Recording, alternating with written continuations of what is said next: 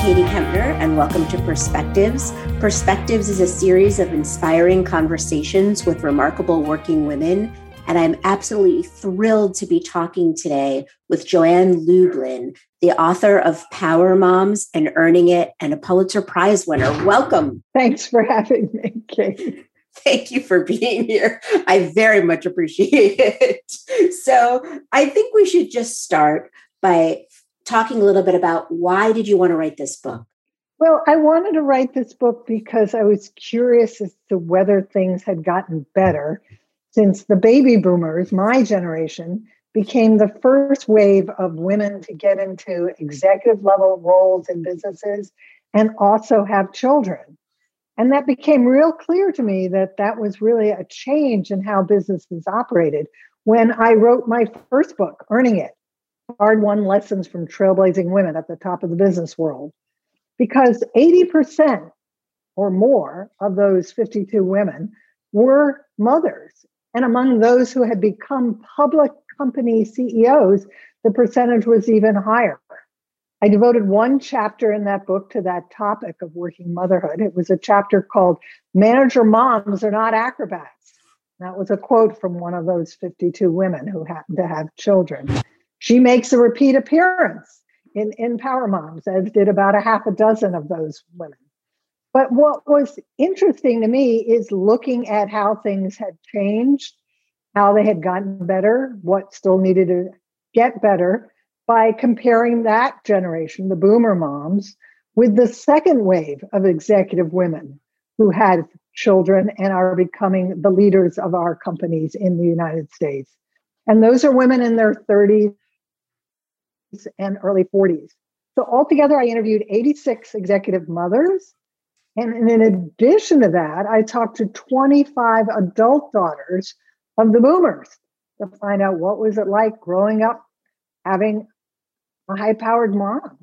Why did you decide to focus on the dynamic between working mothers and their daughters in the book? I mean, some of your stories really underscore some of the tensions that arise. I personally can speak to tensions that arose with my own daughter. Why did you choose to focus on that? Well, if you're writing a book about mothers, obviously mothers have both daughters and sons. But if you're also trying to look at how we have evolved as a society in terms of how women are treated in the workplace and to what extent prior generations are able to not only advance their own status, but share their wisdom with the generations that come after them, it makes total sense to be doing that from the vantage point of the daughters and the mothers. And so in order to get some sense as to how women's status in the economy is changing, I, in a sense, looked another generation or half generation ahead of that younger wave, because most of those daughters I was talking to were in their 20s. The other thing is that I was curious as to whether having a power mom, as much as it might mean a rocky adolescence, and who didn't have a rocky adolescence with their mom when they were teenagers, to what extent has that achievement that your mom has gotten to be an executive in a company, how does that benefit you personally as an adult daughter when you enter the workforce? And what I found out is that for many of those adult daughters, they came to view that boomer mom as their secret weapon. She knew exactly how to get ahead in the world. She knew exactly how to network.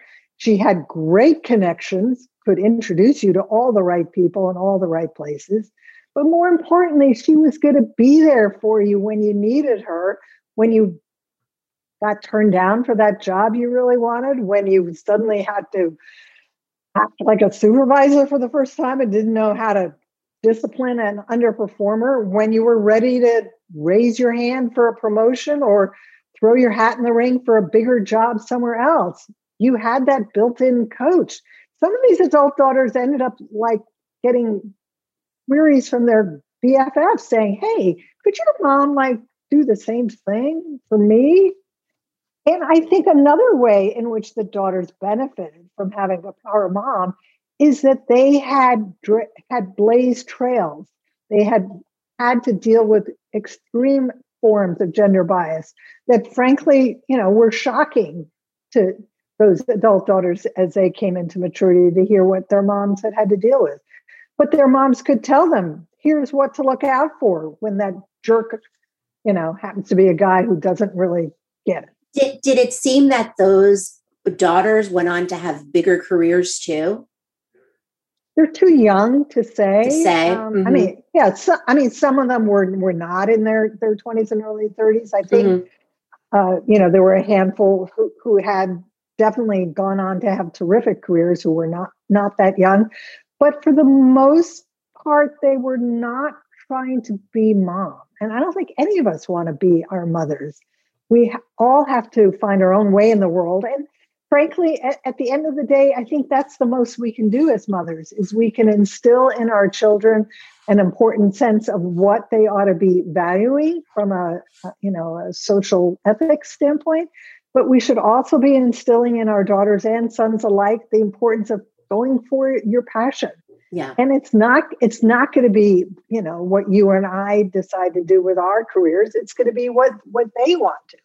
And at the same token, many of these daughters saw how hard their mom had worked and how stressful it was to be a high-powered executive. And so in some cases, they chose to be more artistic than business focused. But others of them did exactly the same thing as mom in terms of staying in the same profession or the same industry or doing something really very similar, even if it was slightly different. Yeah. Well, you talk about in the book how important it is also to raise feminist sons, which is something that I hope that I've done with my son, Max. And I'd love if you could share with us what you mean by that. So how old is your son? 23. Oh, well, then if you haven't raised him right by now, then it's way too late. I think I have. He ran over here. He's a student at Berklee College of Music, but doing online right now. He ran over here because I have a new computer to make sure that I was set up correctly before our conversation. So I think that's a good sign. Well, as a society, as much as things have gotten better for parents, in particular working moms, we still have to deal with entrenched gender stereotypes and pervasive unconscious bias about how women ought to behave as well as how men ought to behave when it comes to parenthood. And I think the only way we're going to be able to stare those issues in the face and recognize them as being us and fixing them is by raising not just feminist daughters, but raising feminist sons. And that happens if there are, two parents in a household who are setting a strong example that they believe that women have to be treated fairly, equally, and that both parents are willing to be serving as role models in terms of who does what in the home. And in my own case, when I had two children, I thought that's what I was doing for both Dan and Aber, who's the younger child. And one day I realized I wasn't actually doing enough of role modeling for Dan. He was about 4 years old and my dad was visiting and he was giving infant Abra a bottle. And Dan got very upset. I was like, 4 years old. What's the matter, Dan? And he's like, well, Papa can't give the baby milk. He doesn't have breasts.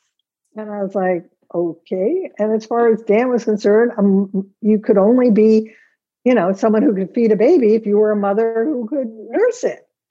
And so you have to use those kind of aha moments where your children are essentially absorbing outdated stereotypes about what is possible and not possible from a parenting standpoint to set them straight. And that means at a young age, you teach not just your daughters, but you teach your sons how to cook meals, how to wash their clothes, how to care for their younger siblings. And it pays so many dividends when they become parents. In my son's case, he's the father of three. When his now 9.5-year-old was born, taking paternity leave was not an option. When his 7.5-year-old was born, it was an option. He was the first guy in his office to ever do this. And when his now 2.5-year-old was born, it wasn't a big deal anymore. And that shows you the evolution just in a little under 10 years in my son's own family life. And things that are making it easier for working mothers now, who, since the parents in a work sense are getting more recognized with things like paternity leave and, whatever version of family and partnership you have, being able to take leave. Let's talk a little bit then about working mothers who are now working from home, working parents, but these power moms who now, besides running businesses and, taking over these huge roles, are also, in a lot of cases, schooling their children from home and, being in charge of things in the house that they weren't in charge of, which is can really be so overwhelming for women. Do you have any advice for them? Oh, I have plenty of advice for them. But I also think as a society, we have to give more credit to these struggles that so many working moms are dealing with. And you read, in the media time and time again, it's the fact that this is a she session because so many women have either lost jobs or left the workforce because of all these multiple demands on them as working parents. But frankly, the numbers are equally startling when you look at the mothers leaving the workforce. And so it's not a she session, it's a mom session. Yeah. And so in the case of, how do you work from home and co-parent and also, school your children at the same time? Last summer, after the book was already sent to press, I reached out to a couple of the women I had interviewed for the book from that younger generation who had already been working remotely before the rest of us had to learn to do this. Now, in some of those cases, well, in all three of those cases, they weren't working remotely with children underfoot. So they did have to adapt, but they had already had experience with that kind of work arrangement. In one case, I went back and interviewed one of these Gen Xer executives who was trying to start her own business, and so was her husband. So they're both first-time entrepreneurs. And I think he'd been working from the house, but she'd been working in a co-working space. And now everybody's back at home, and they've got, a pre-K kid and a first grader. And so, initially they just tried to wing it, and that wasn't going to work. And so what their solution was, they created an Excel spreadsheet that would track their work schedules and their parental tasks every day between 7 a.m. and 8 p.m. Who's going to make lunch for the kids? Who was going to get the nighttime bath going? Who was going to get to go on their work Zoom call? Who was going to sit down and do schoolwork? And they blocked out 3-hour shifts for each parent. And they set this not in stone, but in sort of clay on a Sunday. And then every night they revisited the next coming day's schedule to say, does this still work for you? Do you have to do something different? And it became very much, a more workable solution. But I also think that working moms who might be listening to this podcast should not be giving themselves huge guilt trips if they do feel a need to step back at this point and stop working for a period of time because there's just too much else going on and there isn't any practical way to get the kids back in school full time. And they ought to think about the fact that you need to stay connected while you're not working. But luckily, we've got social media for that. You can remain part of all these various groups that you're already belonging to and maybe find some ways in the evenings when you've got some help from your supportive spouse or life partner to do some continuing education. And the other thing is, don't forget to maybe ask that employer that you're leaving as to whether they've got a returnship program, which a number of companies put in place long before COVID to try and bring women and other individuals who had left the workforce for a sustained period of time back into the work setting through typically a year-long paid returnship, at the end of which you were eligible to be permanently rehired. Those are excellent points. I think what especially resonates is that there, if you do need to step back for a while because it just feels like too much, and of course, if you have the luxury to do that, financially, right? Can you afford it? Can you afford it? There's absolutely no shame in that. And have, for other reasons, of any of the women that you interviewed in your book, had anyone stepped back and gone back for whatever reason and been able to resume their career? There were a couple women that I interviewed who went on a part-time schedule when they became new moms. And there were also two of these executives, one from the boomer generation and one from the Gen Xer generation, who actually took sabbaticals from their employer.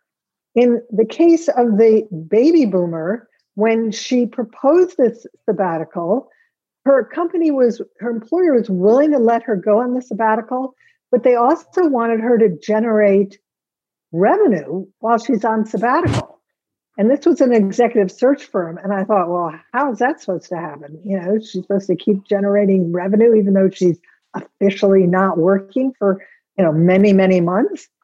And she chose to go on the sabbatical at the time when, I believe, as I recall, her kids were entering middle school. And she knew that they very soon were going to get to an age where they wouldn't want anything to do with mom. And she didn't want to let that opportunity go out of her grasp. But she had such an established track record at this executive search firm that what happened was, while she was on sabbatical, companies would come to her and want her to do executive search assignments.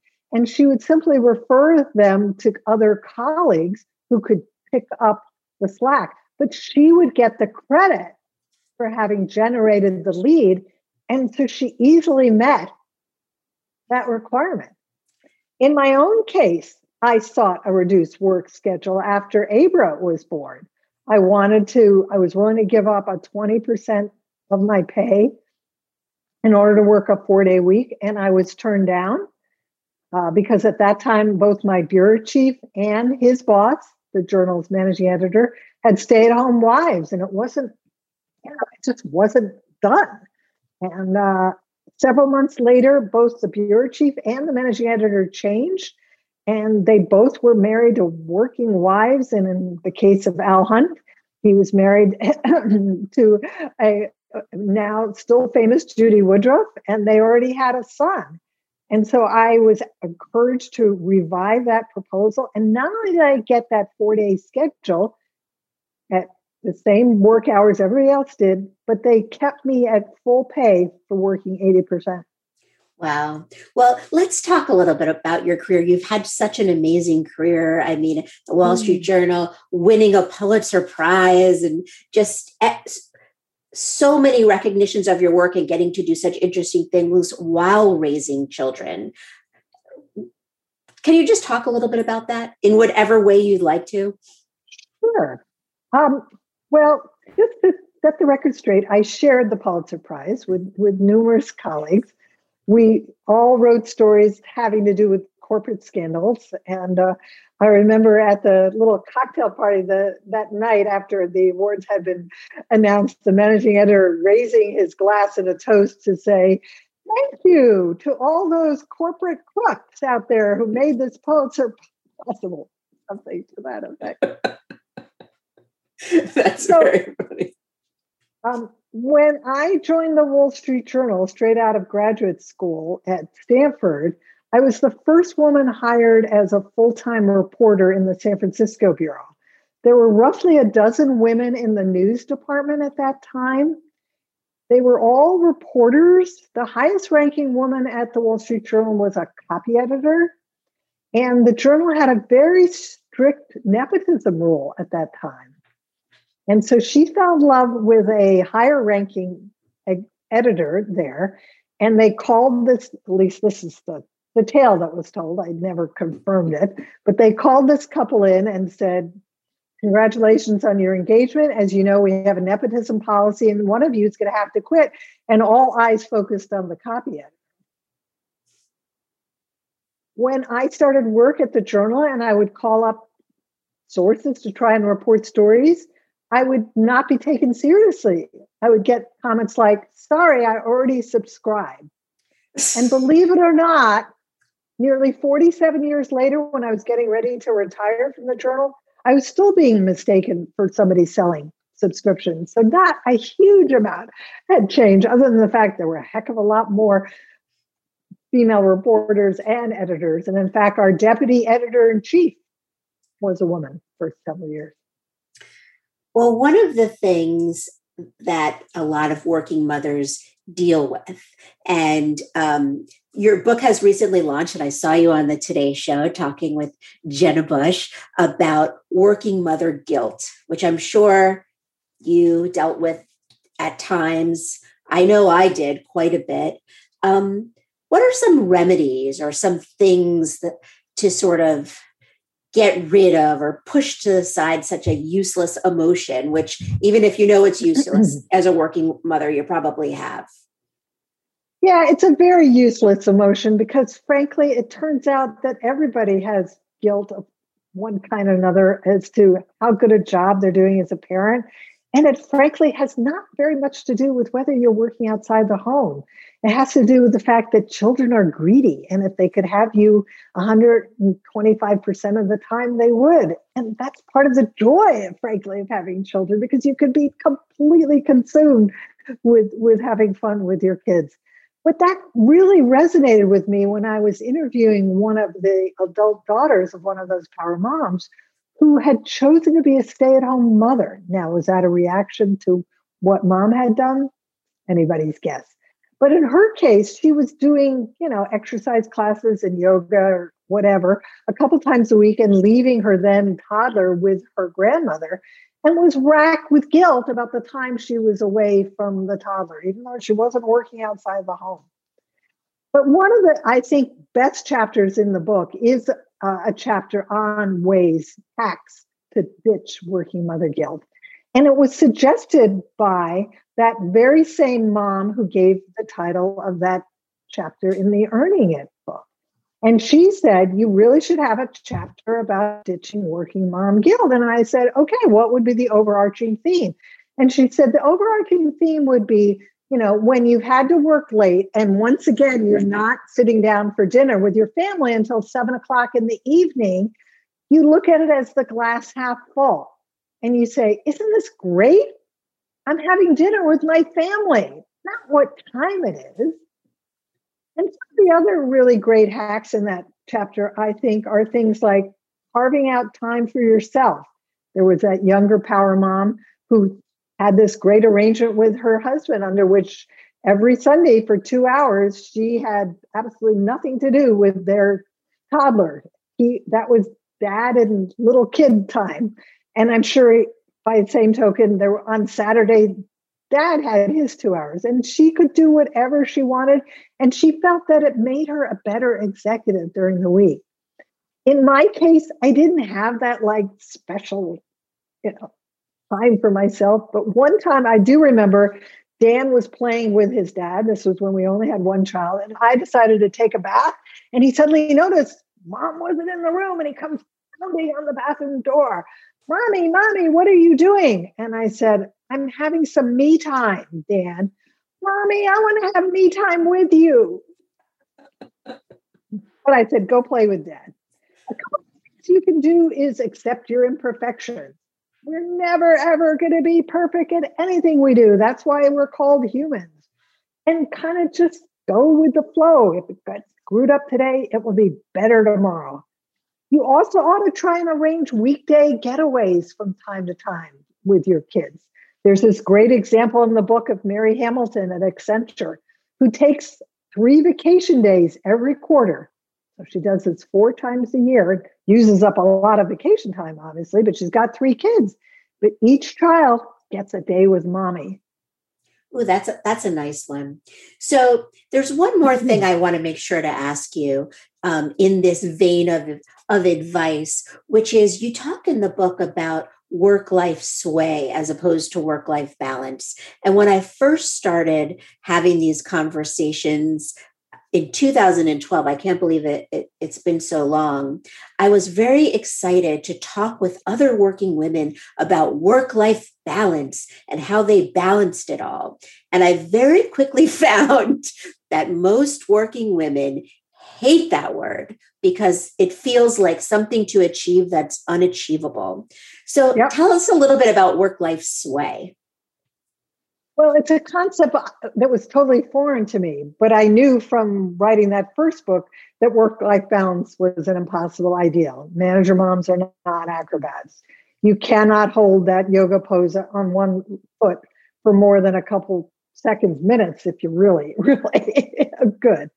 And so to the extent that we still subscribe to this ideal, we're just adding more guilt back to ourselves. So we don't want to do that.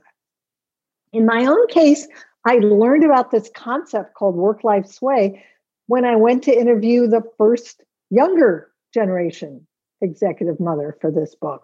And she explained this to me as essentially recognizing that when we need to be 110% present for work, we will do so. But if life intervenes or interferes, we'll go with the flow and we'll be 110% focused on that. And we are essentially accepting that it is equally important to be a parent as it is to be an employee. And when we have to change hats, we'll do it. And we've certainly had to learn to do that pretty adeptly in working from home. In her own case, she's an executive at Philips, this big auction house, and was at her office late one afternoon when a text pops up on her phone, and it's a live video from her nanny showing her son taking his first step. Didn't bother her in the least that she wasn't working for that moment. And so, when we're working from home, we have to accept the fact we're not going to stop being parents simply because, we have to be working at this moment. And we don't stop being workers when we are with our children. But this isolation and this need to have to be totally focused on doing everything all under one roof makes it very, very hard to set boundaries. And so again, when I went back to some of those women who had worked from home or worked remotely, prior to the pandemic, and I said, how do you make it work now that the kids are under the roof? One of them talked about the fact that she was paying her teenage daughter to supervise remote learning for the younger daughter to give her a couple extra hours to devote to work. In my own life, it has meant that even though my grandchildren are far away in Minneapolis, I've been doing a lot more, FaceTime and Zoom distant grandparenting. The eldest grandchild, the one who's 9.5, she and I have a book club. We've read almost a dozen books together, and then we have FaceTime and we talk about it. That's fantastic. My mom's doing that with my niece too. I think that's a wonderful idea. So it has been wonderful to talk with you. And I would love to just end by asking you if there's one piece of advice that has really helped guide you through your life and your career that you could share with us. Well, I think the biggest piece of advice I would offer people is the perspective from having been a working mom. And that is when everything is going wrong, when you're trying to do that really important PowerPoint presentation on your laptop with one hand, and your toddler deposits the contents of her diaper in your lap in your other hand, you got to laugh. Because frankly, life's too short if we're going to try at everything that goes wrong. That's amazing advice. Joanne, thank you so much for talking with us today. I really appreciate it. And something special for everyone who's listening. If you buy a hard copy of Power Moms and you send an email to Joanne Lublin at gmail.com, it's JoannLublin at gmail.com with your snail mail address, she will actually send you a book plate that you can put in your book. I have one in mine, and it just makes it even more special. Thank you again.